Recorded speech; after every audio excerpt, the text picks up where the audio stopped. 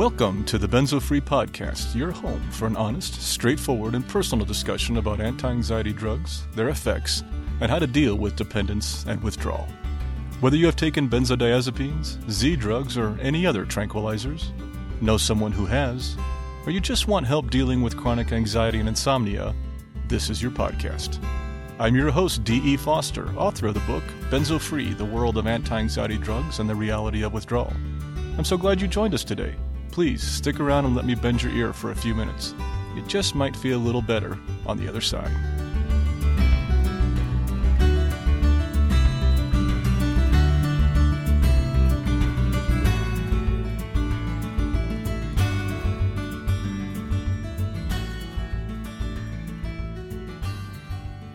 Hello there, this is Dee, and welcome to episode 40 of the Benzo Free Podcast.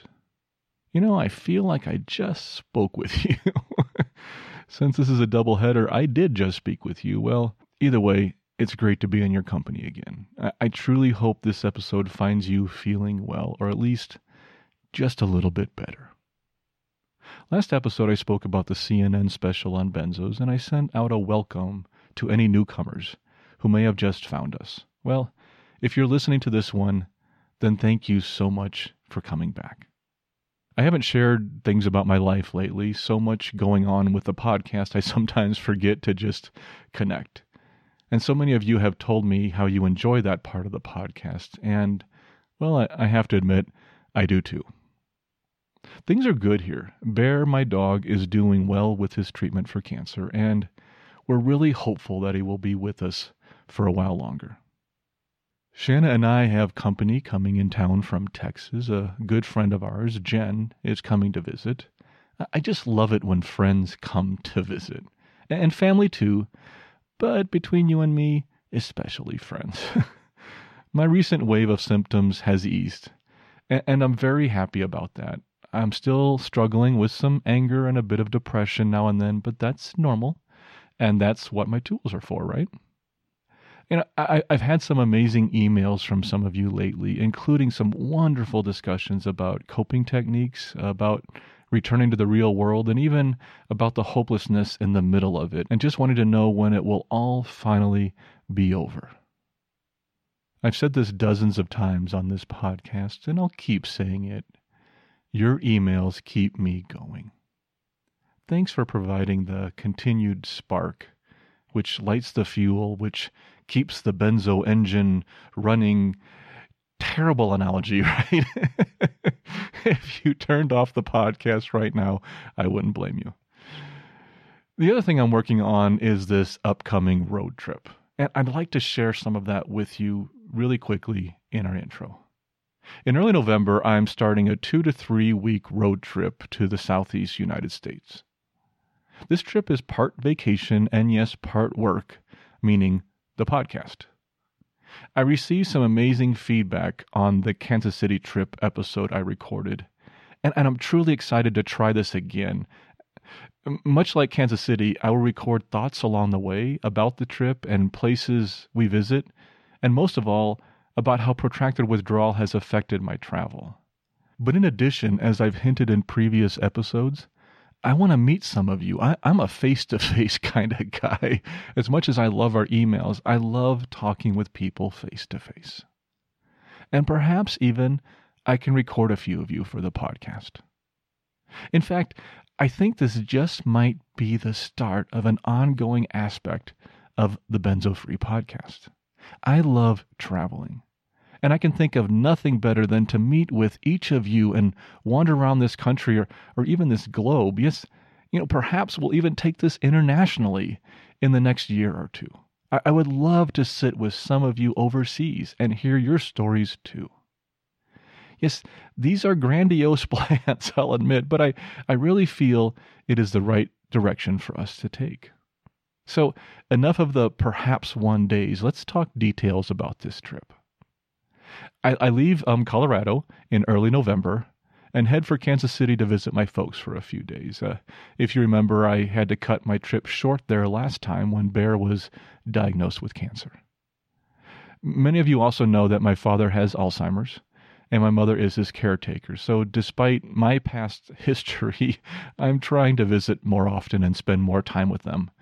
Well, I still have them. Then I pick up my buddy JB from Kansas City, and we drive to Florida, and probably get in a little bit of golf along the way. Now, for any of you who listened to episode 20 of the podcast, you may realize that D is visiting Florida. And maybe there's this one place he's going to go visit. And if you're thinking that, you know me too well.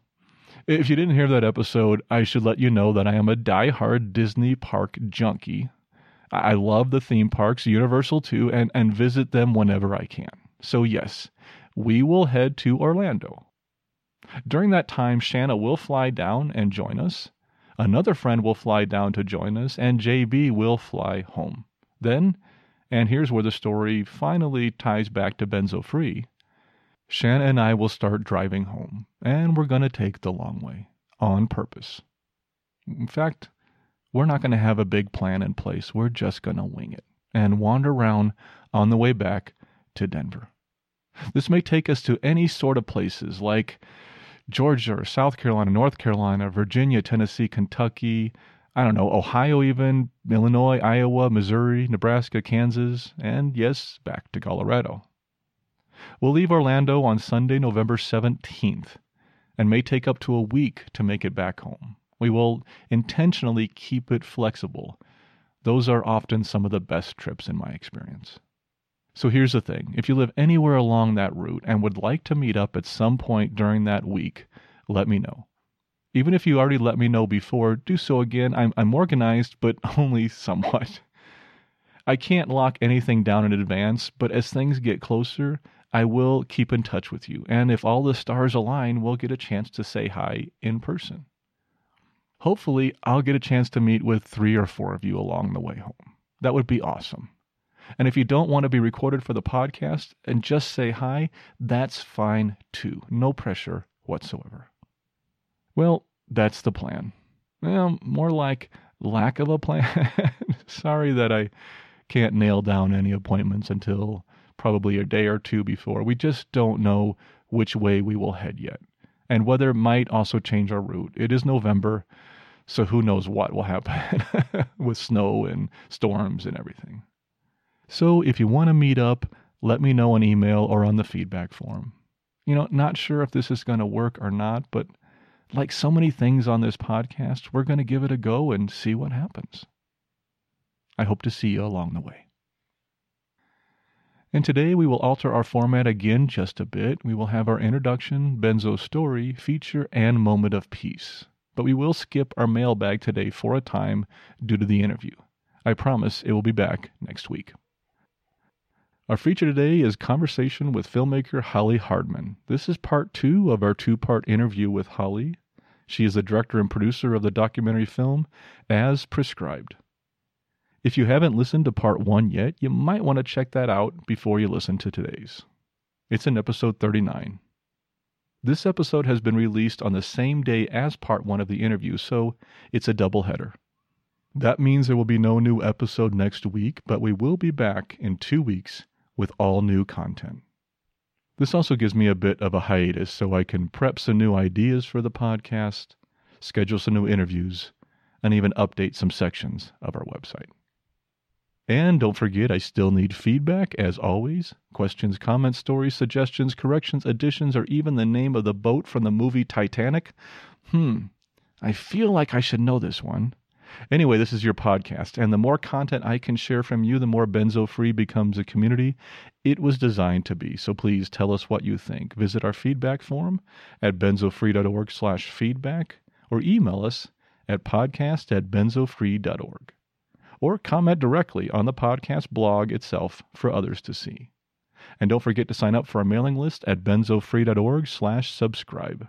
And one last thing, the Benzo Free podcast is for informational purposes only and should never be considered medical advice. If you're listening to this podcast on one of our providers, please leave feedback on that carrier. This helps new listeners find us. Okay, let's move on to our Benzo story. Today's story is from Robert in San Diego, California. This is a hard story for some to hear. So I wanted to preface it again with a trigger warning. Robert speaks of addiction and suicide in this story. I realize that some people are triggered by some of these topics, understandably so. And if you choose to skip over this story, I completely understand. But for the rest of us, I believe it's a story and a subject which needs to be heard and we need to talk about. Robert writes, "Hello, Dee. I've been listening to your podcast and wanted to reach out. My story is similar in many ways. I am 13 months into protracted withdrawal, and I'm better, but haven't recovered yet. It's been horrible. The reason I'm writing is that my story differs in a couple of ways that may be helpful to share. I'm an alcoholic. When Klonopin was prescribed, I had been completely sober for 17 years. The MD that prescribed the drug was aware of my substance abuse issue, but my anxiety was so severe, we did it anyway. Many medical professionals call benzos a drink in a pill, as it affects the same receptor sites in the brain. So my body thought I was drinking 3 or 4 shots a day. The doctor's opinion in the Big Book of Alcoholics Anonymous states that any alcohol in the body of an alcoholic initiates a predictable result. It triggers the obsession of the mind, unique in an addict, as well as the allergy of the body. The result was predictable. I relapsed, which brings me to the second part of why my story is a little different. The relapse involved a suicide attempt, where I combined the alcohol with 90 milligrams of Klonopin. I survived, but the last 7 years has been a storm of psych meds, ECT, TMS, IOP therapy, etc. It may be helpful to share this story in one of your podcasts. I understand there is a reluctance in the benzo community to be labeled an addict, but some of us are. And secondly, suicide is something that I think needs to be discussed more openly. It's not understood, and the ignorance is costing people their lives. Certainly, suicidal ideation has been and continues to be a part of my recovery. And I find that stress triggers the damaged nerves in my brain, and the symptoms of withdrawal emerge in such an intense way that it triggers the need to drink. I'm fighting. I'm not drinking every day at all, but I'm not sober either. The people in AA don't understand. I don't fit there at this point, and so support from a community is lacking. I'm going to get through this. It's going to take some more time, but I expect it to continue to be hard on both me and my wife. Perhaps my story will help someone who's dealing with the same issue. Thanks for the work you're doing, Robert. Thanks, Robert. That's a hard one to hear. Thank you so much for sharing this story, but most of all, thanks for your honesty. Suicide is a difficult topic to talk about. But much like Robert mentioned in his story, it's one we need to talk about more often and more openly. And we're not going to shy away from it here. And we'll have more focus on this issue in coming episodes, I promise. Some people in benzo withdrawal have committed suicide, and others have attempted it, and others have thoughts of it. In fact, I've been working on a team with some people who have found some new evidence linking suicide rates and benzodiazepine use. I can't elaborate on it yet here, but I hope to soon once it is released publicly. We can't avoid this topic. Lives can be saved. And if talking about it might help, that is what we should do. But it also needs to be handled delicately and professionally. And I promise to try and do my best to handle it in that method. As for me during withdrawal, I never had real suicide thoughts, or I guess suicidal ideation. But I did come to the point where I understood how someone could. I wanted it to end, but something kept me going. My wife, my family, my friends. I wanted to stick around longer and spend more time with them, despite how bad this was. Soon after I started this podcast, I realized that I knew very little about suicide, and I thought I better learn something. So a local church held an evening class on QPR, and I took it.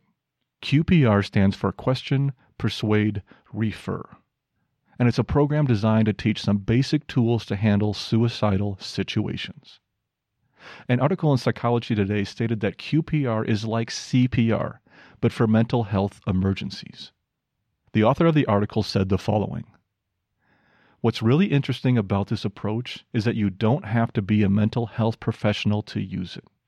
In fact, QPR is designed to train anyone how to offer hope and take action when they are concerned that someone may be at risk for suicide."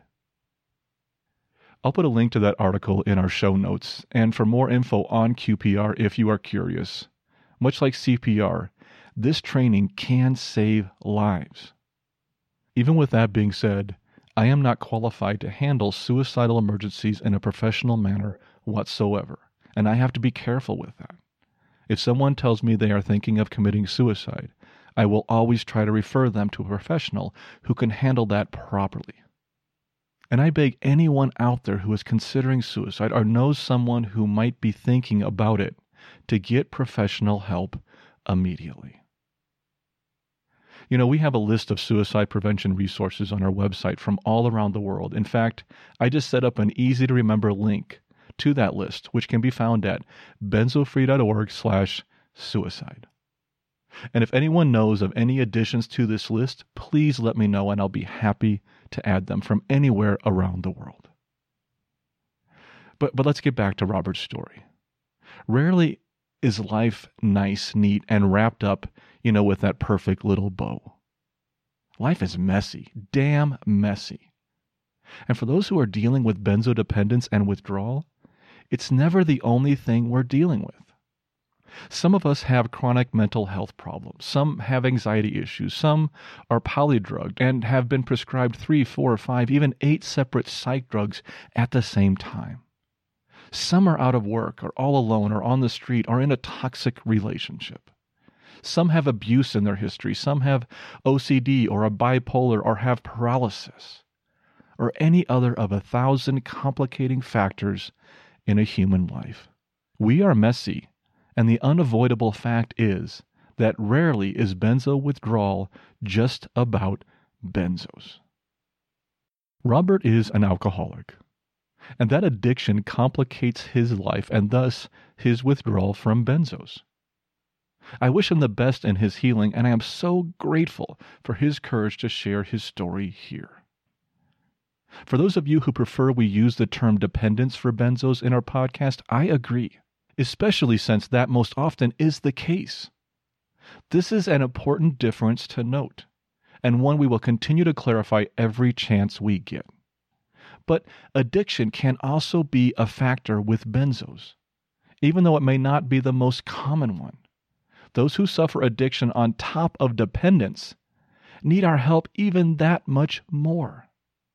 Whether you are dealing with dependence alone, or with addiction and dependence, or polydrugged, or anorexic, or struggling with severe depression, or separated from your spouse, out of work, or have too much work, or addicted to binge watching The Bachelor, or even The Kardashians, or the NFL, or the World Cup, or WNBA updates on your phone, or with any combination of complications from thousands of possibilities that can be addictive or become obsessive in your life.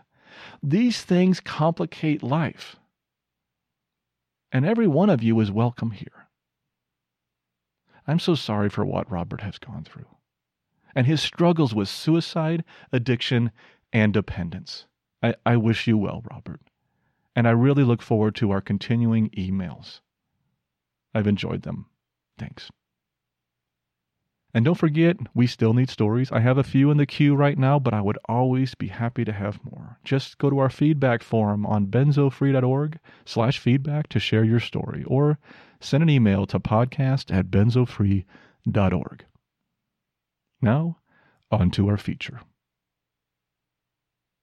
Today, our feature topic is conversation with filmmaker Holly Hardman. This is part 2 of our interview with Holly. If you haven't listened to part 1, please do so first. It might make more sense that way.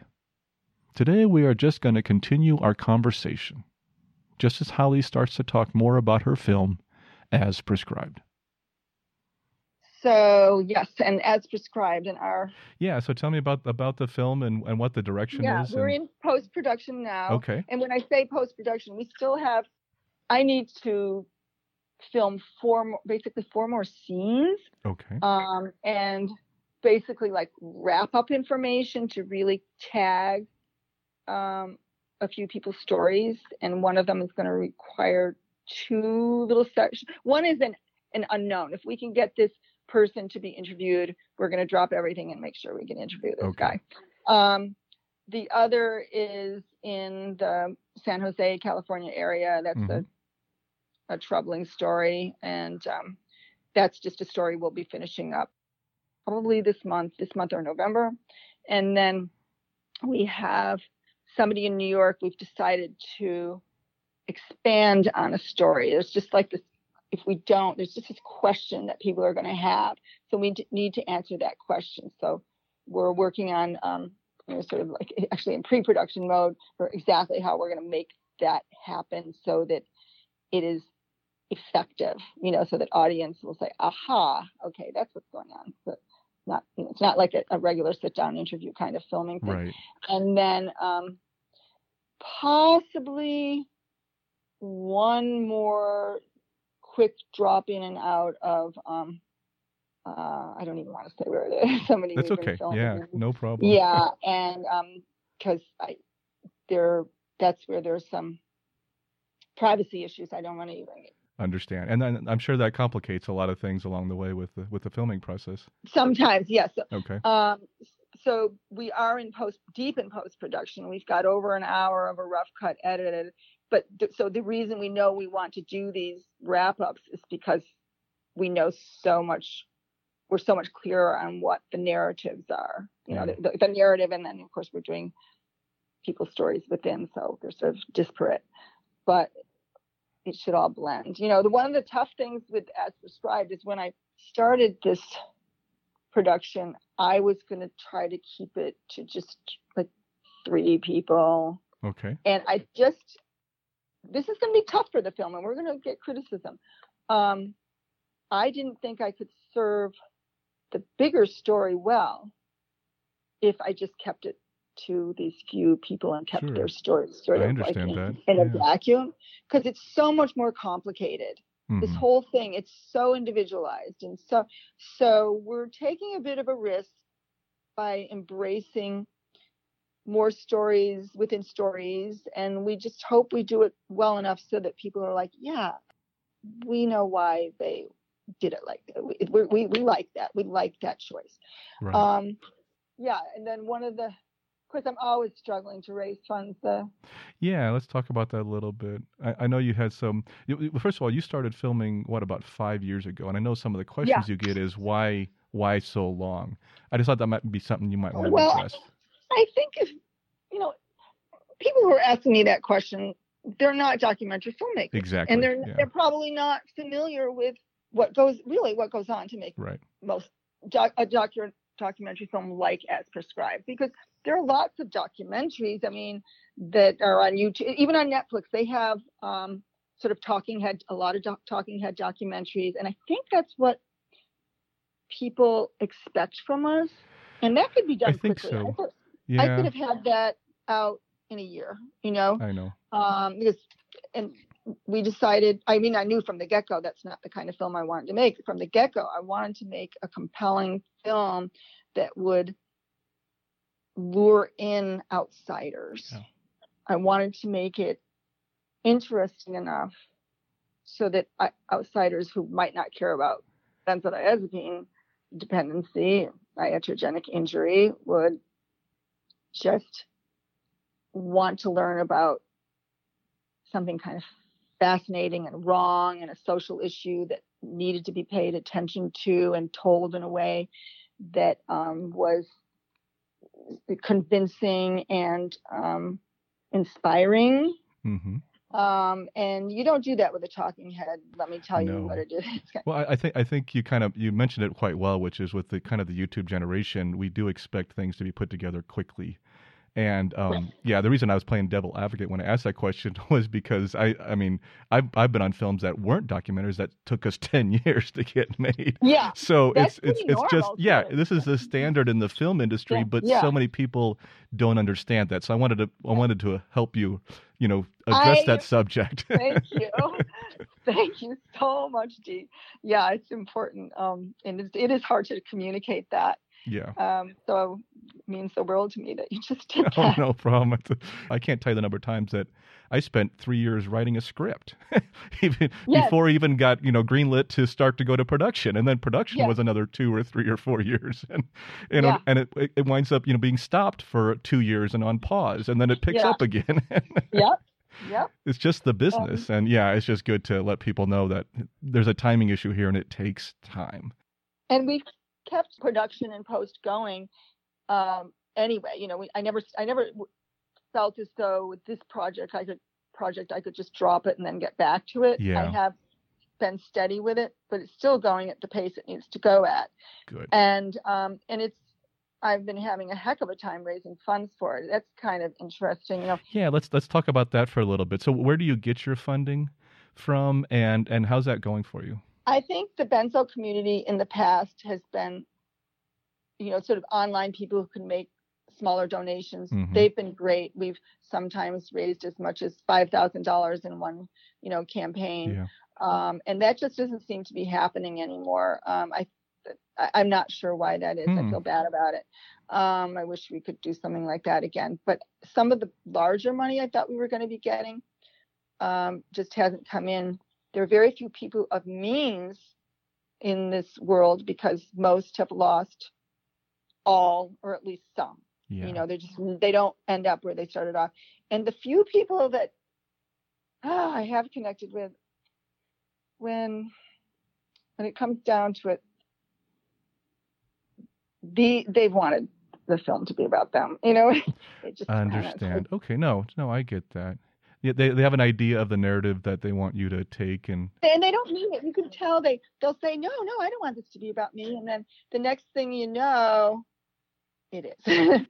And I've had that happen at least 3 times with at least 3 people who could have just taken us all the way home with, what we need. Well, and you said it perfectly before. This is just too big of an issue, and there's too many variances, and people have different experiences. You can't tell it through one person. That's what I've determined, and the thing is, I can't. You know how it works, especially for like PBS and a lot of organizations and even film festivals. If they see that one of your big donors is in the film, that's an immediate no, that's a conflict of interest. You're not, you don't count. Yeah, that's a nice thing about documentary film. You have different ethics that you have to follow that for the rest of the film community. We don't have to follow them quite as much as you do. Yeah. Exactly. Yeah. If you want to be in that world of like the top film festivals and everything, there are business practices that you adhere to. And it just we make better documentaries that way. I agree. And let's talk a little bit, if you don't mind, about the Massachusetts hearings. You filmed, I think, a couple different ones of those. And how did that go? Was it difficult? And what type of, how does that feed your story and your documentary?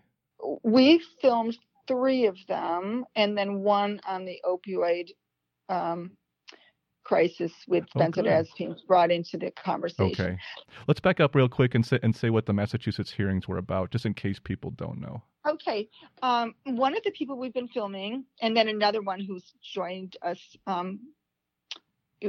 joined us as we went along. It's Geraldine Burns and Sonia Seiblo. Yeah, they are involved with advocacy for legislation in Massachusetts, basically asking something pretty simple: tell people about the dangers tell people about the risks. Yeah. Don't So just hand informed them the consent paper. type of. Informed consent, something along those lines.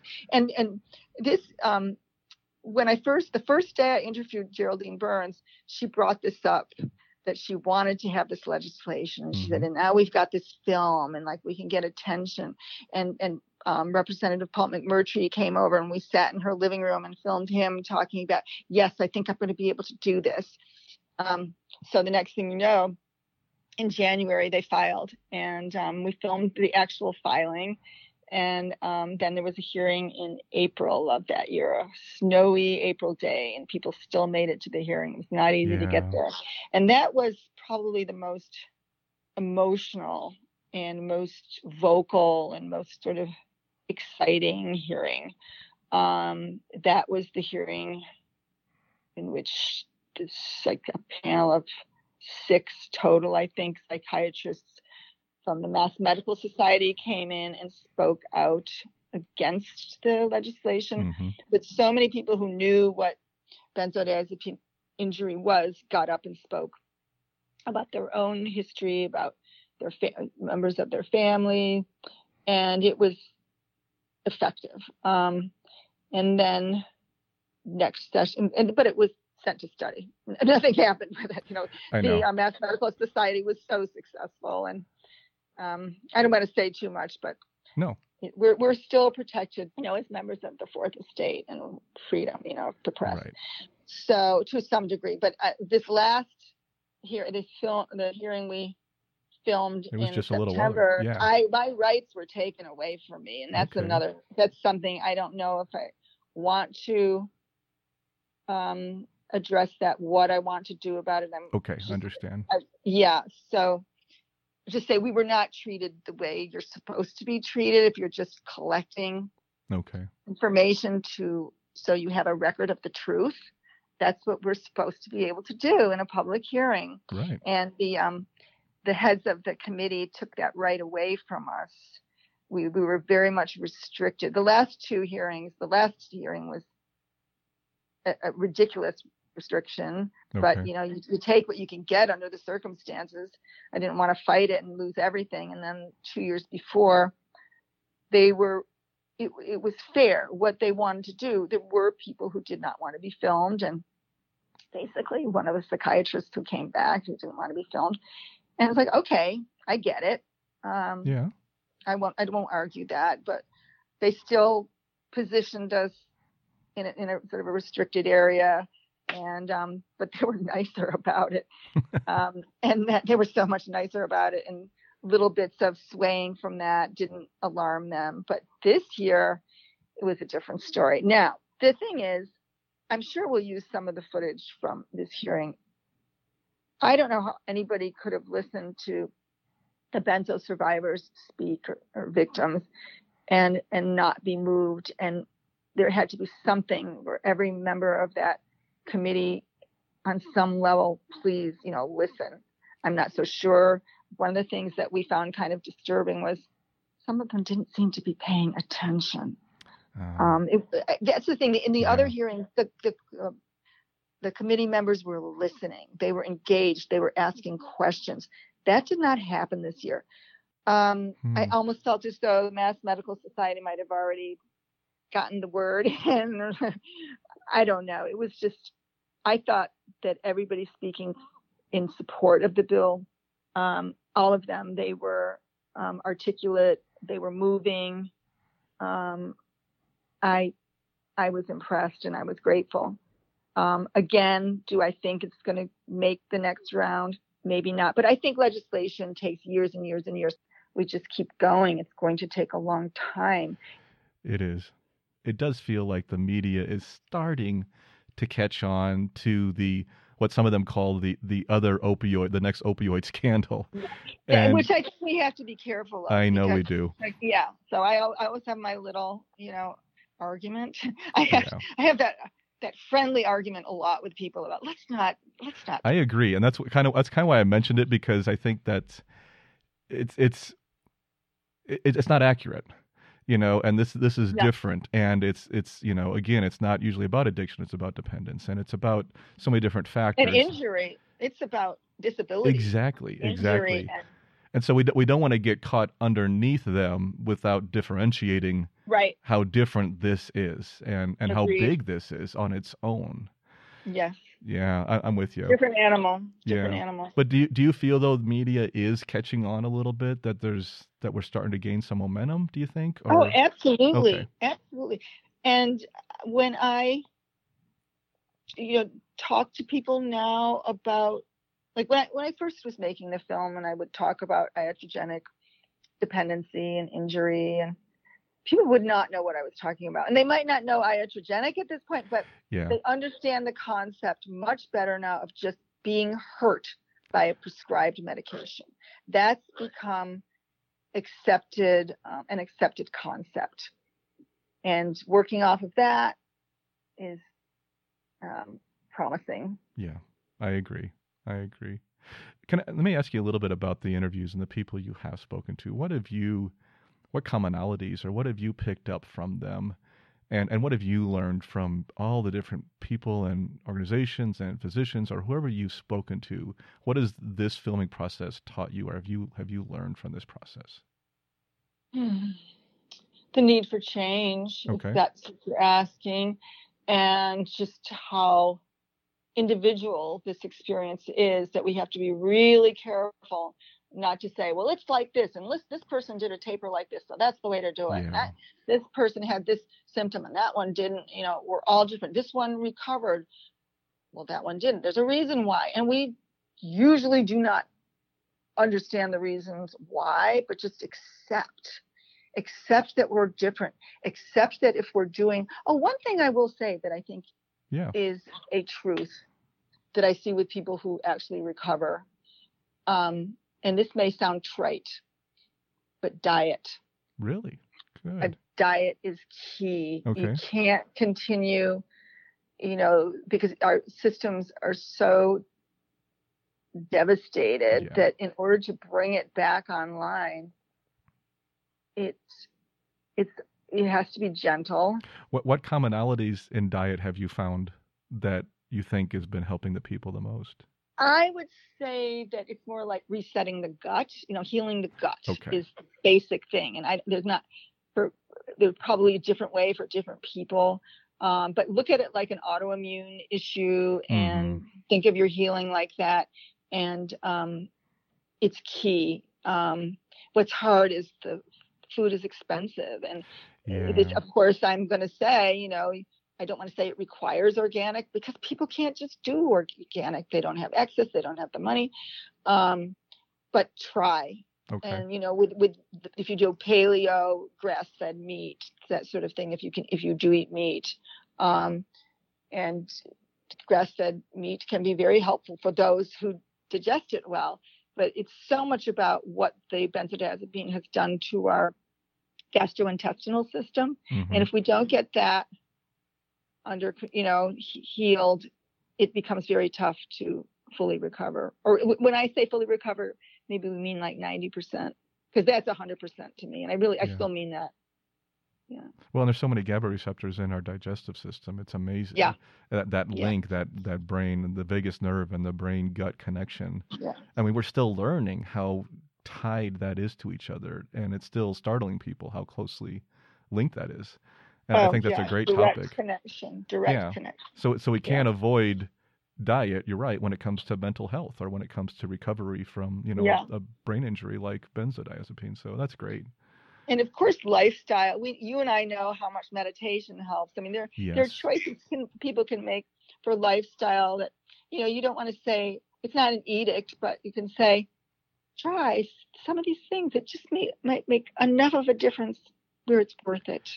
Every little bit helps. So I try to keep telling people it's mindset, and if you can find a way to reduce your anxiety, just like you said, diet, I think they're both equal, but if you can find a way to reduce anxiety, that aggravates every other symptom. Yes. If you can find a way to control that and bring it down and just have a few tools that help you reduce it, it reduces your overall experience. Just think of how difficult it is to think of reducing anxiety when you're tapering. Exactly. It's impossible. You can't reduce anxiety when you're tapering. Well, no, you can to a degree. It's far more difficult. But if you can take it from 110 and bring it down to Yeah. a 95, it's still an improvement and it still Yeah. helps. And that's what I'm trying to say. Yeah. I get what you're saying. Yeah, you're right. You're right. There's just some subtle differences, and it's worth it. That little bit of a less horrible is better than most horrible. Exactly. And during this time, every little bit helps. And that's what I was trying. Yeah. I agree. It's like microcosmic. Oh yeah. Oh. So do you what's the next plans on the movie then? I know you mentioned that you still want to get about four different things still shot and. Oh yeah, and then we were working with an artist for animations and it just didn't pan out. Oh, I'm sorry. So I'm rethinking that, hearing from other people, reaching out to other people, hoping we can get that back on track because that needs to happen. We need these animations, and they're also very expensive. When you say that, I think, and again, for people who aren't in the film industry, when you say animations, what do you mean by that when you're saying funding for animation? There are a couple of reasons why I want them. Okay. One is because I think it's very difficult to communicate how horrible the experience is, and I'm hoping that a couple of our animations will help to illustrate that horror. And then I also I don't want to have a talking head documentary, but we still want some facts. Sure. And we want to bring in some of that information in what will still be a visually interesting and engaging way. I like it. Through animations. Yep. Yeah, and it's hard because people, I think, a lot of times we often think, well, just a talking head's great, and you mentioned that a lot, and I know in the industry we talk about that all the time. Yeah. Because film, documentaries, any film can be boring, and it can be when you just have the same thing, static image. You have to add things. Our attention spans are not very long these days. Right. You got to get people engrossed. You got to keep them involved. And so, yeah, I understand the animation part, but I just thought that was a good thing for you maybe to elaborate on for the other listeners who may not understand why that's part of this. It's also making a bit of art too, real craft, and we want it to have a certain lyricism. Exactly. Yeah, you're telling a story. That's what we're doing, is we're telling a story, and you want to tell it the most engaging and most clear and most entertaining way you can. This is true. Yeah. This is true. The most effective. Yeah. We want people to walk out or turn off their laptops or whatever and think we care about these people, so we care about this cause, and we get it. This is important. This is not something we should just say it's just like the disease of the day kind of thing. It's just, let's make it the disability of the year, and then yeah, exactly. Let's get the public conversation going. Let's really get it going so we can really make change. I agree. And As Prescribed is going to be an amazing tool to facilitate that effort. I can't wait. I can't wait to see what you've done. I can't wait to see how you put it all together. And I hope that we can also have you back at that time too, when you finally release and everything. We can help you promote whatever we can do. We're happy to help here at Benzo Free. I mentioned about things you learned and you got from different people and interviewing. But if you had advice to somebody who's just starting their taper or in the middle of taper or having a difficult time, but people who are severely in distress with withdrawal, to keep faith in the process, and find support. That might just mean finding a couple people on Benzo Buddies that you connect with. Try to keep it positive. If in the Facebook groups, go into the Facebook groups that are positive. Try not to get involved in the negativity. Exactly, and that's a trick there. Yeah. Yeah, it is a trick. Just believe. Believe in the process. Other people who have been as sick as you made it. They Excellent. did. Absolutely. People who have been cold turkeyed, and it's an utter hell that they're living in, but it may take longer. There is a healing that is at a certain point, just little things to kick in, and you see it. I've seen it over and over. People at first, when I was first making the film, and I was getting to know some of these people, I was thinking, this is impossible. How do they get better? They don't. And then I started encountering people and staying in touch with people who said, I actually turned a corner. I'm actually starting to feel a little like myself again, and I'm not tortured 24 hours a day. I'm still tortured, but it's so. I've seen remarkable recovery. My very first interview was Elizabeth McCarthy, and she cold turkeyed off 10 milligrams of Klonopin. Oh no. And she's recovered. I mean, it was hell, Yeah. but she recovered. Right. She's doing well now. She's working with other Good. people. And so I love that you said there are people who have had it worse than you and have come out of this okay.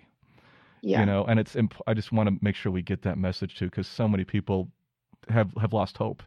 Try to find other meaning in life, because especially, it often doesn't take a year or two. It can take years. And in that period of time, just try to see what any little thing that might get better, just any little thing. And life is worth it. And stay engaged and allow this experience to enrich you in some way. Because if you can find that on some level, that can be life sustaining too. That's perfect. And just remember, don't give in to the benzo lies. The benzo lies will tell you, it's all, the whole suicidal ideation, lies. I know.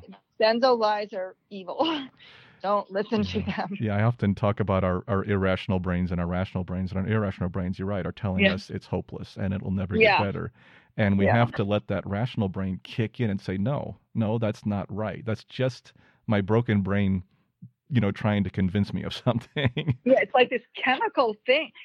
When I had suicidal ideation, I could feel it was like chemical. Yeah. This was not a thought. This was just one of the strange symptoms, one of the worst symptoms. The key word I found through, I think it was a Pema Chodron book or something, was ineffable. And I love that word now, basically meaning you can't explain it. Yes. Yeah. And benzodiazepine withdrawal is ineffable. It's just, you'll never be able to relate it to somebody else completely. Just as we may never be able to relate to somebody who's in severe distress that you are going to get better. It's. And I guess at this point we have to say, and we don't need to. Yeah. But if you can find a beauty in that. Exactly. Just the word itself is such a beautiful word. I know. I like the word elusive. There's just things to find. It's funny, but you can end up finding satisfaction, and we need that when we're going through this. We need any little drop of good we can find and hope. I agree, and I really appreciate your message today, Holly. It's been so nice talking to you. I want to, before I close here, to remind people about getting more interest in your movie and funding. Where do they go if they would like to donate to the movie? I think the simplest thing is just to go to our website. On our website, asprescribedfilm.com, there is a donate page. And on that donate page, there are two means of donating. Some people can take a tax deduction. And if that is their preference, there's a link to our page on Women Make Movies, our fiscal sponsor. So they can do that, and they will have the tax deduction.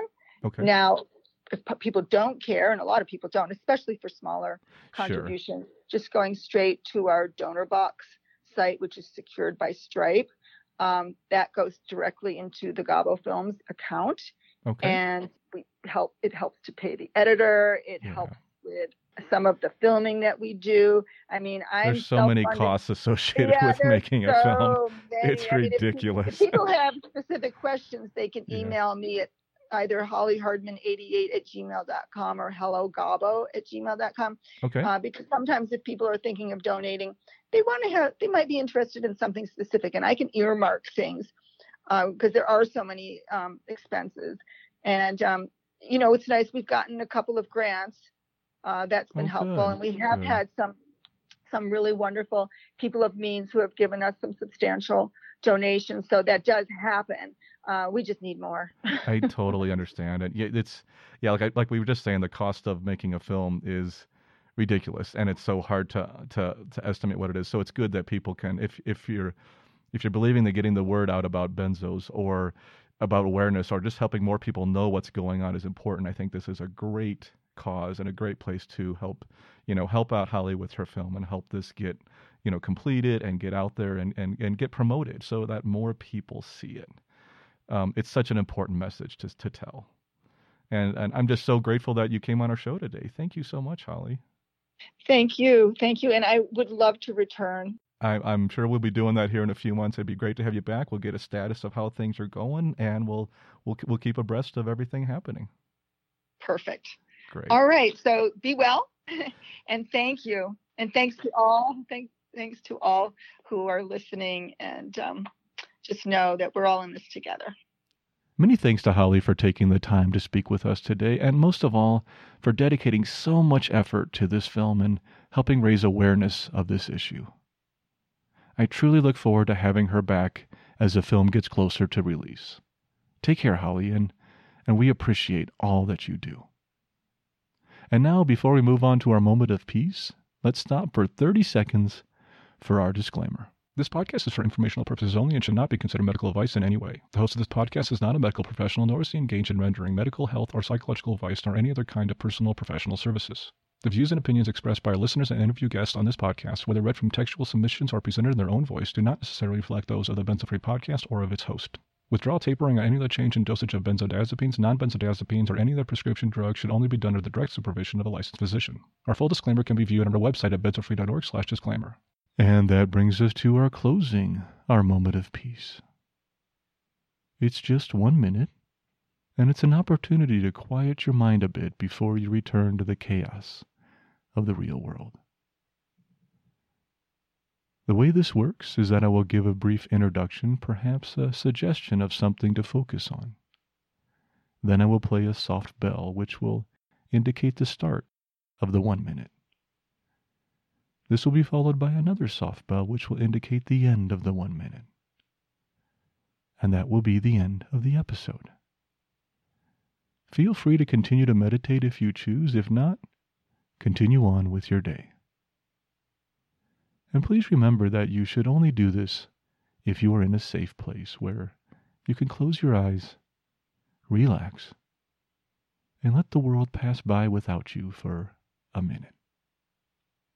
Today we will return to our listening meditation. This is another standard meditation which I have found quite effective. It can be done either in the standard sitting pose or via walking meditation if you prefer. There's no mantra for this one. All you have to do is listen to the sounds around you, and do so without judgment. In fact, you don't even need to identify them. Just hear the sound. Enjoy the aesthetics of it, and let it soak in until another sound arises. That's listening meditation. I hope you find it enjoyable as I do. Let's get started. Close your eyes and relax. Take a deep breath in. Hold it for a second. And let it out slowly.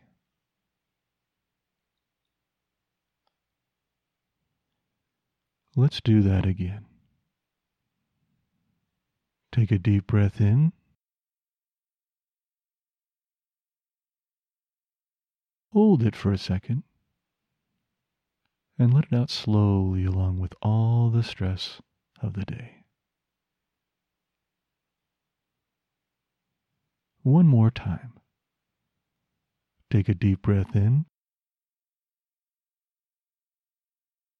Hold it for a second. Then let the breath out slowly, relaxing your entire body. Now just breathe slowly and naturally.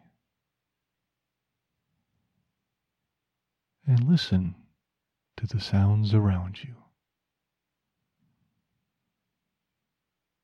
If your mind wanders, just gently bring it back to listening. No judgment whatsoever. Continue to do this for 1 minute.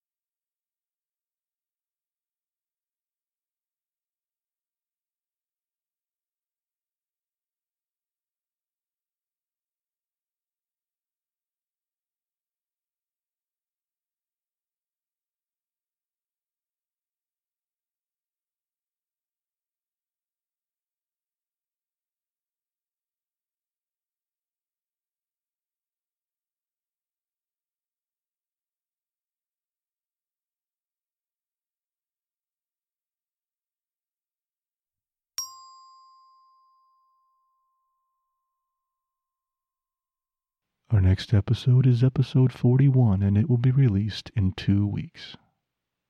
Thank you again for joining me today, and please let me know how we did. Keep calm, taper slowly, and take care of yourself. I'll see you next time.